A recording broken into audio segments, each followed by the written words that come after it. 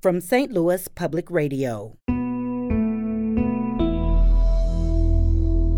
This is St. Louis on the Air.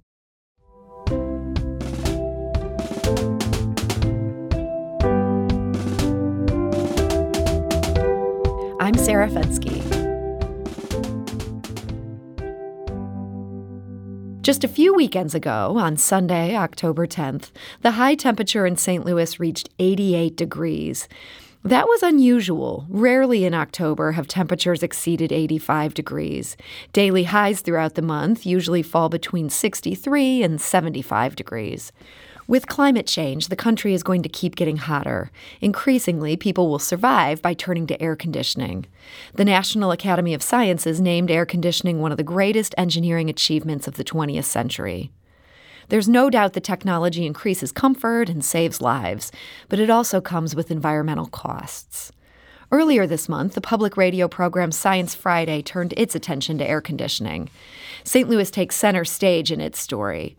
The documentary was produced by St. Louis Public Radio's Shayla Farzan and Ella Feder of Science Friday.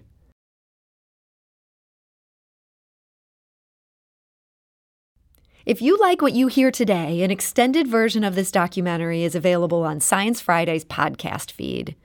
Kicking us off now is Ella Feder with a look at the history of AC.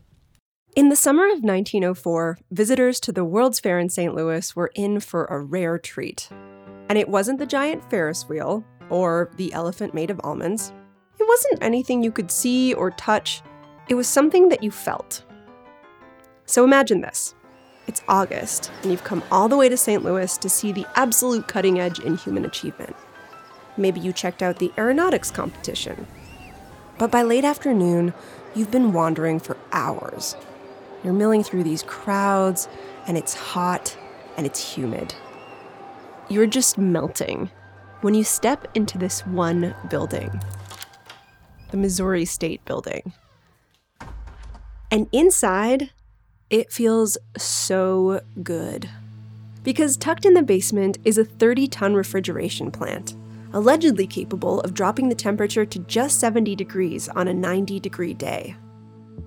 Now, artificial cooling, it wasn't totally unheard of at this point. The trading room at the New York Stock Exchange, the Cornell Medical School's dissection room, both of them got their own cooling systems in just the last few years. But in 1904, for most people, artificial cooling would still have been a novelty. Something they might have heard about, but wouldn't have experienced for themselves. Local newspapers loved the installation, in some cases devoting multiple paragraphs to it. The St. Louis Republic wrote, quote, "Entrance into the Missouri building from the glaring heat outside will be instantly followed by the most delightful relief from the oppressive weather encountered in promenading the grounds." The relief did not last long. Just 2 weeks before the end of the fair, the Missouri State Building burned to the ground. The story of air conditioning, though, that was just beginning. In many ways, St. Louis was the perfect place to introduce people to artificial cooling. Shayla Farzan is a reporter at St. Louis Public Radio. It sits right at the spot where the Mississippi and Missouri rivers come together. And in the summertime, the combination of heat and humidity can feel almost tropical, like breathing through a warm, wet towel. And for a long time, people just had to find workarounds. Turn on a fan, sit on the porch, sleep outside in city parks. And then came air conditioning. Many people credit Willis Carrier as the inventor, but his systems were really building on what others had done before. Willis Carrier was an interesting guy because he was somebody who had the right, call it nose, and he was in the right place at exactly the right time. Salvatore Basile is the author of Cool, How Air Conditioning Changed Everything. Carrier was a young engineer working for a company in Buffalo that made heating and ventilation systems. And in 1902, he got an assignment. A printing firm came to the company with a problem that summer humidity was causing paper to swell, and that would mean that it would print incorrectly. They needed something to control the humidity. So Carrier got to work. At first, he tried chemical drying, using a bunch of desiccant, but that contaminated the air with salt droplets. So he changed tactics.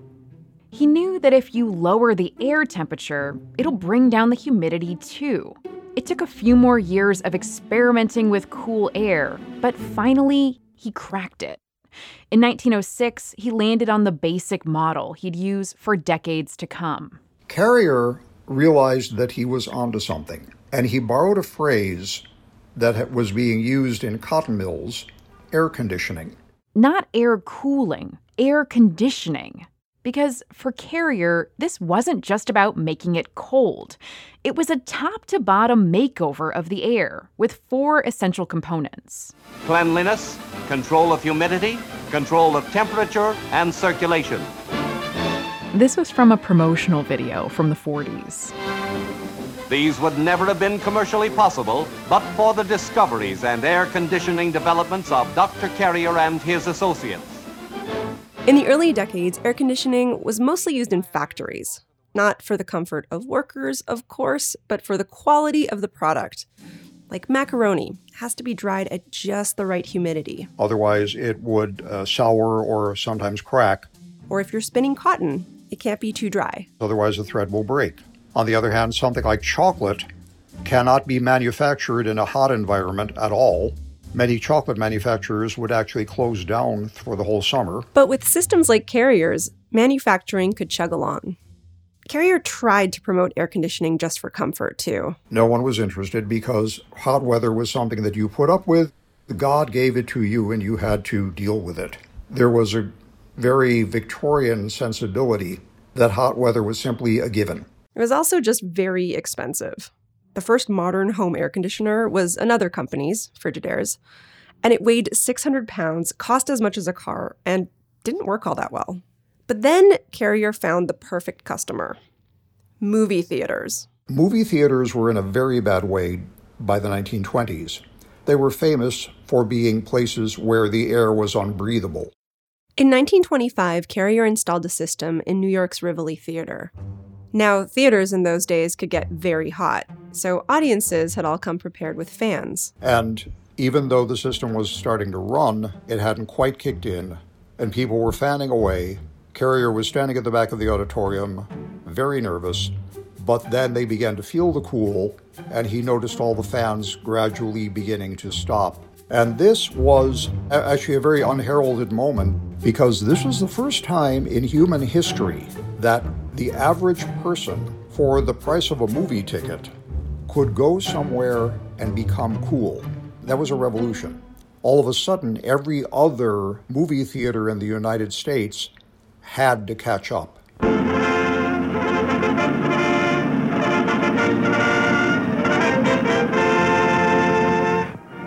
Yes, you lucky people, just sit back for a moment, relax, and notice the delightfully clean, cool, and refreshing atmosphere of this scientifically air-conditioned theater. This is from the 40s. It would run before the show started.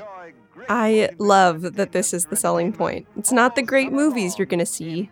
The key is it's gonna be cold. So at first, air conditioning was just about good times and macaroni. But pretty soon, it went from luxury to necessity. The real shift happened after World War II.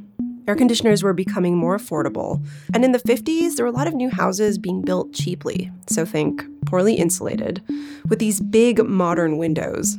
Basically what one writer at the time called TV-equipped hotboxes. Air conditioning them was essential. And over time, mortgage lenders and insurers went from treating air conditioning as an unnecessary amenity to covering it, or even requiring home builders to plan for it. And by the late 70s, about half of US households have systems installed. And air conditioning changed how and where people lived. Skyscrapers would be deeply uncomfortable without air conditioning, especially on those upper floors. The Sunbelt states, like Florida, Texas, and New Mexico, they start growing much faster than many other parts of the country. And a lot of people think air conditioning allowed that to happen. And for those who had air conditioning, it wasn't just keeping them comfortable. It wasn't just letting them sleep soundly on summer nights. It was actually saving their lives. Which brings us to St. Louis in 1980. I started working for St. Louis 2 months out of high school. That was 1977. Gary Ludwig is the fire chief in Champaign, Illinois. We met up at his house one weekend in August. And Gary told me at 18, he joined a federal program that trained people to be first responders. Sometimes you'd be on a fire truck and sometimes you would be on an ambulance. And a lot of times I wound up finding myself on an ambulance because they were short-staffed. A year later, Gary was hired as a paramedic captain. By 1980, Gary had a few years of experience under his belt. But on July 1st that year, the temperature started rising. On a typical July day in St. Louis, you get a high of about 80 degrees. That day in 1980, it reached 105. And that was just the beginning. For the next 19 days, temperatures were in the upper 90s and low 100s almost every day. Yesterday set a record for power use. 108 degrees today. Beat the record all to smithereens. This is what summer should be, starting off in May about 80 and peaking off in August about 98 degrees, but we have been nowhere near normal this year. It would become one of the worst heat waves in recent history, with extreme heat stretching all the way from Texas to Washington, D.C. And in St. Louis, as the temperatures rise, the calls start coming in faster and faster. There is one day I know that we hit 350 calls for EMS in a 24-hour period, which was probably 200% or more above our normal limit. And in going to call after call, Gary quickly notices a pattern. The victims of this heat wave tend to be older, lower income, and they don't have air conditioners. A warning to listeners, some of what you're about to hear is disturbing. I don't know how many times I would walk in and I would find some elderly person, again, their home was shut up, and they're sitting in a chair in front of a fan. That's all they had to cool themselves, and they're dead. You know, the fan, all it's doing is blowing hot air on them. Their body temperature still rose to 105, 106, 107, 108, 110 degrees. We found some with 115, 116 degree heat indexes on their body. At least 153 people died in St. Louis during the 1983 heat wave. So many that the local newspaper, the St. Louis Post-Dispatch, began printing the names and ages of the dead. The city medical examiner told the paper they were running out of places to put the bodies. Unnecessary deaths from a lack of air conditioning continued and continue to this day. That was St. Louis Public Radio's Shayla Farzan along with Science Friday's Ella Feder. We're back in just a moment with more of their story. This is St. Louis on the Air on St. Louis Public Radio.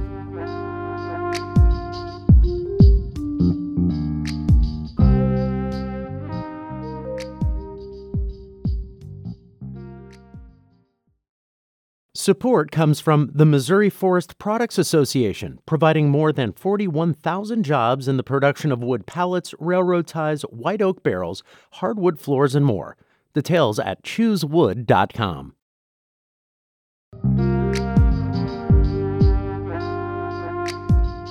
Welcome back. This is St. Louis on the Air. Now let's get back to today's story about air conditioning and the worsening effects of climate change. Science Friday produced this story in partnership with St. Louis Public Radio's Shayla Farzan. Here's Science Friday's Ella Feder on how air conditioning has transformed America. An air conditioner works by taking heat from inside your home, or your office, or your car, and dumping it outside. Usually, it does that with a refrigerant, a kind of liquid that easily evaporates. The liquid runs through the air conditioner's pipes, and as it evaporates, turning from liquid to gas, it draws the heat out of the air, cooling the air down. But then, that heat needs to go somewhere. So the air conditioner squeezes the refrigerant back down into a liquid, forcing it to release all that heat again, and throws that heat outside. And that's the cycle. Suck the heat from the inside, dump it outside. I like to imagine a very industrious hamster running back and forth with buckets of heat. Your body works in kind of a similar way, except for instead of a refrigerant, it's sweat. When you heat up, the sweat evaporates off your skin, taking the heat with it. And your body, as it circulates your blood, keeps sending heat to the surface. Hot blood to the skin, cooled blood back down into your body. On and on, with sweat, the cooling engine at the heart of it all. But sometimes your body gets so hot and dehydrated, you actually stop sweating. And that's when you're in real trouble. Heat stroke. Your internal temperature gets to be 105, 106, 107, 108 degrees. And since you stop sweating, what happens is that your body has no more ability to calm itself down, and that's why the body temperature rises. So it cooks your brain, is what it does. It virtually just cooks your brain, and it also impacts all your organ systems. In fact, you just die. If you look at deaths in the U.S. over the decades, you see a consistent pattern. Most people die in the winter when it's cold. Flus and other respiratory diseases spike, and heart attacks. But they also die when it's extremely hot. And so researchers at the University of Virginia decided to look at data going back to the 60s. And they saw that at first, predictably, whenever there was very hot and humid weather, people died. They saw a spike in excess deaths. That was true in the 60s. That was true in the 70s. But by the 90s, the pattern fades. More and more people are surviving the heat. And the researchers' best explanation was air conditioning. It's not to say there aren't other factors, like maybe better medical care, but air conditioning, not surprisingly, is a big one. But while the law generally requires landlords to provide heating, for the most part, air conditioning has been considered optional. Except maybe that's starting to change. I'm really glad we're here today to finish this up. We all know what this bill does and why we're here. Last year, Montgomery County in Maryland passed a bill requiring landlords to provide air conditioning from June to September. This is Tom Hucker, president of the county council at the final vote. He sponsored the bill. We've had a requirement for heat for a very, very long time because it really is a life or death issue if people don't have heat. And air conditioning has become a life or death issue as well, not just a comfort issue. I recently spoke with Tom, and he says before this bill, they'd received a lot of tenant complaints about lack of air conditioning or failing air conditioning. And this bill just made sense. For decades, governments have required landlords to provide heat during winter months. When tenants don't have working heat, unfortunately, tenants perish in the cold. So in a world with climate change and rapidly increasing temperatures year after year, we believe we need to require air conditioning as well. Montgomery County isn't the only one doing this. Arizona law considers air conditioning an essential service, so your landlord has to fix it if it breaks. And Dallas mandates refrigerated air from April to October. But in most places, it's not required. St. Louis included, and someone has to fill in the gaps. Good morning. It's morning, late in August. Here's Shayla Farzan again from St. Louis Public Radio. I've been driving around St. Louis with a team of air conditioning installers from a nonprofit called Energy Care. It's just past 10 a.m. when we pull up in Jennings, a suburb of North St. Louis. The sun beats down on a little brick house with a peaked roof. Inside, 70-year-old Gloria Van has 2 fans running on full blast. She's glad to see the techs, and we talk while they work. This heat has really made it hard. It's been a really, really hot summer. Oh, my gosh. And at our age, by the time we walk from our door to the car, it's time to pass out. Keeping the house cool is a full-time job for Gloria and her husband, David. She tells me about all the ways they've changed their lives and schedules just to work around the heat. Cooking only in the morning or very late at night. Baking almost never. And constantly moving fans all day from room to room. She says they did have 2 window air conditioners, one for the bedroom, the other for the living room. But this summer, one broke. The other one started leaking all over the floor. That's when Gloria heard about Energy Care. It's one of a handful of nonprofits that helps low-income and elderly people in St. Louis pay for their utility bills. She asked them if they did repairs. They said, no, we'll give you a brand new air conditioner, or 2 if you want. Thank you, Jesus, because that was ghastly. It takes about 20 minutes to install 2 air conditioners in Gloria and David Van's home. As the nonprofit workers pack up their tools and paperwork, Gloria pauses in front of the humming little air conditioner and holds out her palm. Oh, wow, you can feel that cool coming off of there.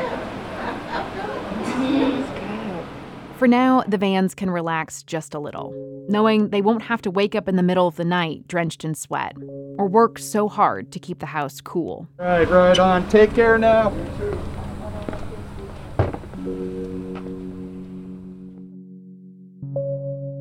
By the end of the season, Energy Care will have installed more than 200 air conditioners in St. Louis. But cooling this city is an uphill battle.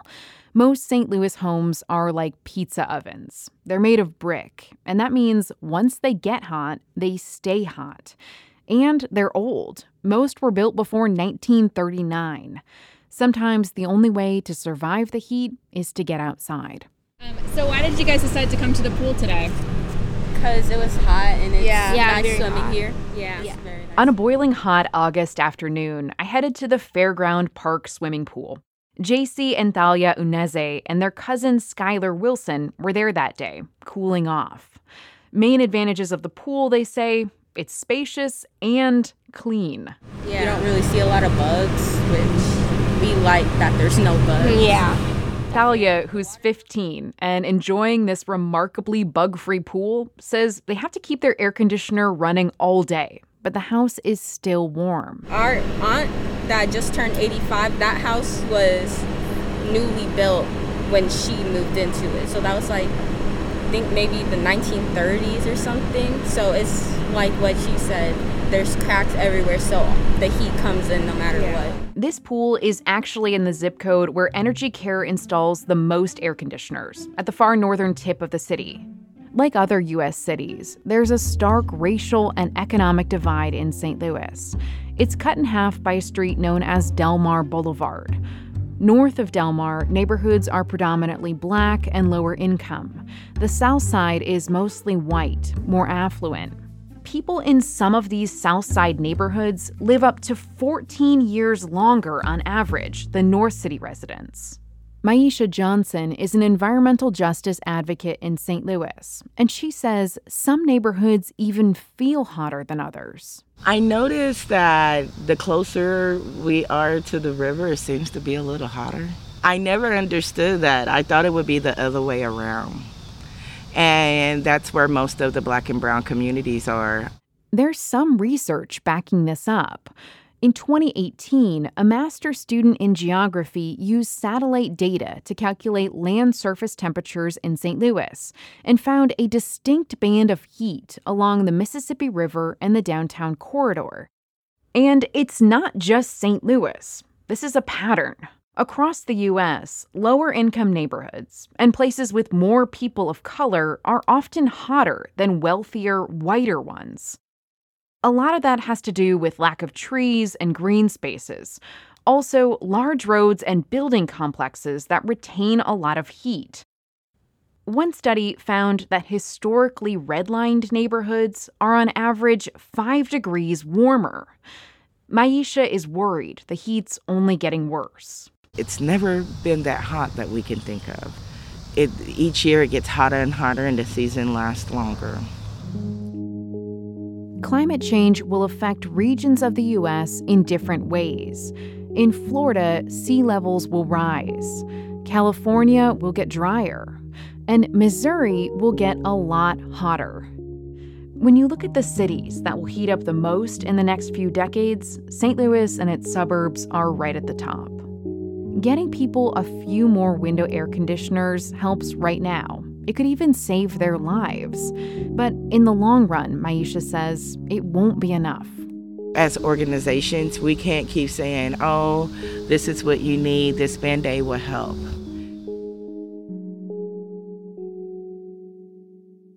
Air conditioning, for all its life-saving technological wonder, might not be the answer. So remember, air conditioning works by taking the heat from inside and dumping it outside, which means that as you're cooling down, your neighbors, your block, your city, it's actually getting hotter. And then there's the fact that air conditioning in America uses so much energy. Even though newer individual air conditioners can be pretty efficient, in the US, all that electricity costs about $29 billion a year. And that's just for home air conditioning. Fortunately, air conditioners are not the only way to stay cool. After all, humans existed a long time before AC, and we came up with some very clever ways to keep buildings cold. Things we might take for granted now. Like just courtyards. They provide both lots of cross ventilation and shading. Or kind of a similar concept, the dog trot house. used to be pretty common in Appalachia. Basically, a house with a big hole right down the middle that let air pass through. But best of all is the centuries-old technique of beaming your heat into space. It was mostly in Iran, as far as we can tell, about 300 to 500 years ago. Ashwat Rahman is a professor of materials science and engineering at UCLA and a co-founder of SkyCool Systems. And he says in Iran's ice houses, these places where they made and stored ice, they took advantage of a strange phenomenon. So basically they had a thin, flat pool of water. And they would be doing this in the winter, so it's not super warm to begin with. But even though the air temperature almost never got to freezing, that thin sheet of water, if it was exposed to the sky sufficiently, it would freeze overnight. That's because of radiative cooling. It's actually something that all materials do naturally. It's a basic property of nature that if you're at a particular temperature, you as a material will emit or radiate heat away. And what happens when you put something out on a very clear night is it can radiate out so much heat that it actually cools down. So 9 years ago, Ashwat was a PhD student when he learned about this. I was very curious about this because it sounded pretty amazing. It's passive cooling that, you don't need to do anything. All you need to do is have something outside exposed to the sky and it cools down. It's almost too good to be true. One of the problems was that this effect was only happening at night. Because during the day, yes, you are still emitting heat as infrared, but it's totally canceled out by all the heat you're getting from the sun and your surroundings. So when we began working on it, we asked, well, can we enable this effect during the daytime as well? What Ashwat and his team ended up developing was a little more sophisticated than a pool of water. They designed these films down to their nanostructure so that they were very good at two things. First, they were really good mirrors, really good at reflecting away sunlight. And second, they radiated their heat away at very particular frequencies of infrared radiation, frequencies that could slip right past the greenhouse gases. And it worked. Like, usually, if you put something out in the sun, it gets hotter, right? But Ashwat's material, it got colder. So it's really counterintuitive that, the first few times I would just touch it, just to check that it was actually working, which of course ruins the experiment because you have to start it all over. So if you think about this, it solves a major problem that air conditioners have. Instead of dumping the heat outside, making your surroundings hotter, you send it to space, technically cooling down the Earth ever so slightly. And Ashwat's not the only one working on this kind of thing. You might have seen recent news about super white paint. So instead of a film, it's actually a paint, and you could paint it on, say, rooftops to cool them down. All of this gives me these nightmarish sci-fi visions where we install these materials everywhere and accidentally freeze the planet, but we're obviously nowhere near that. Right now, Ashwat's company SkyCool, they're not even trying to replace air conditioners. They're actually using these materials to cool down air conditioners so they don't have to work quite so hard. Everyone I spoke to was emphatic that we will absolutely need air conditioning, no matter what, especially as the climate warms. But if we're strategic about it, if we combine reflective materials with the basics, like more tree cover, designing buildings that shade themselves and naturally ventilate, then maybe, even though we'll still use air conditioning, we'll need a whole lot less. The old saying, everybody talks about the weather, but nobody does anything about it, is not quite true. Heating and air conditioning engineers have done plenty about the weather. The National Academy of Sciences lists air conditioning as one of the 10 greatest engineering achievements of the 20th century. And it's true, our world would be unrecognizable without it. It's the big things, the skyscrapers, the movie theaters, the data centers. Think about computers without air conditioning. But it's also that little drip on your head out of nowhere on a clear sunny day, or that ongoing battle with your office mates about whether it's too cold or too hot. And it's also the hum and the rattle of your ancient window unit that's lulling you to sleep on a hot summer night.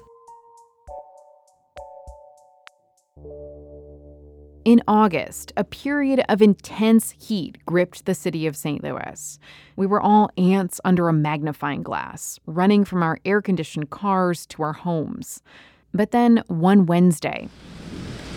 So I just came outside and I'm standing on my porch in South St. Louis and It is an absolute downpour out here. I actually have to move because I'm starting to get a little wet. We had a couple days of relief after that storm. We could come out of hiding, walk around outside again. And then, less than 2 weeks later, the heat was back. Because for all of our tricks and technologies, all we're really doing is buffering ourselves from the outside world, giving ourselves a little bit of relief until nature decides to give us a break. Air conditioning, it provides comfort. It saved countless people. But at the end of the day, it's weather that rules our lives. That's St. Louis Public Radio's Shayla Farzan reporting. That story was produced by Science Friday and co-reported by Ella Feder. An extended version is available on the Science Friday podcast. The original story aired on Science Friday earlier this month. Our thanks to the show for allowing us to bring it to you today.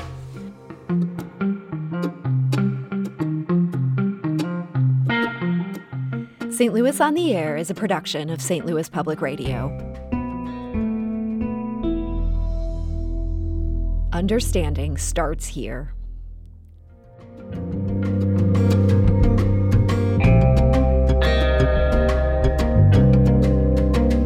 Do you find yourself regularly listening to episodes of St. Louis on the Air?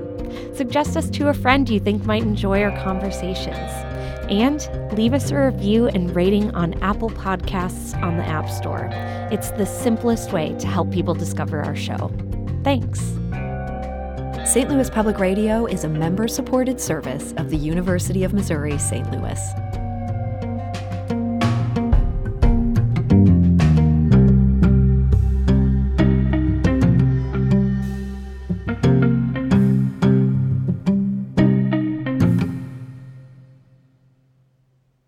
Support comes from Missouri Forest Products Association, committed to sustainable and sound conservation of the state's forests, which support more than 41,000 Missouri jobs, resulting in a $10 billion industry.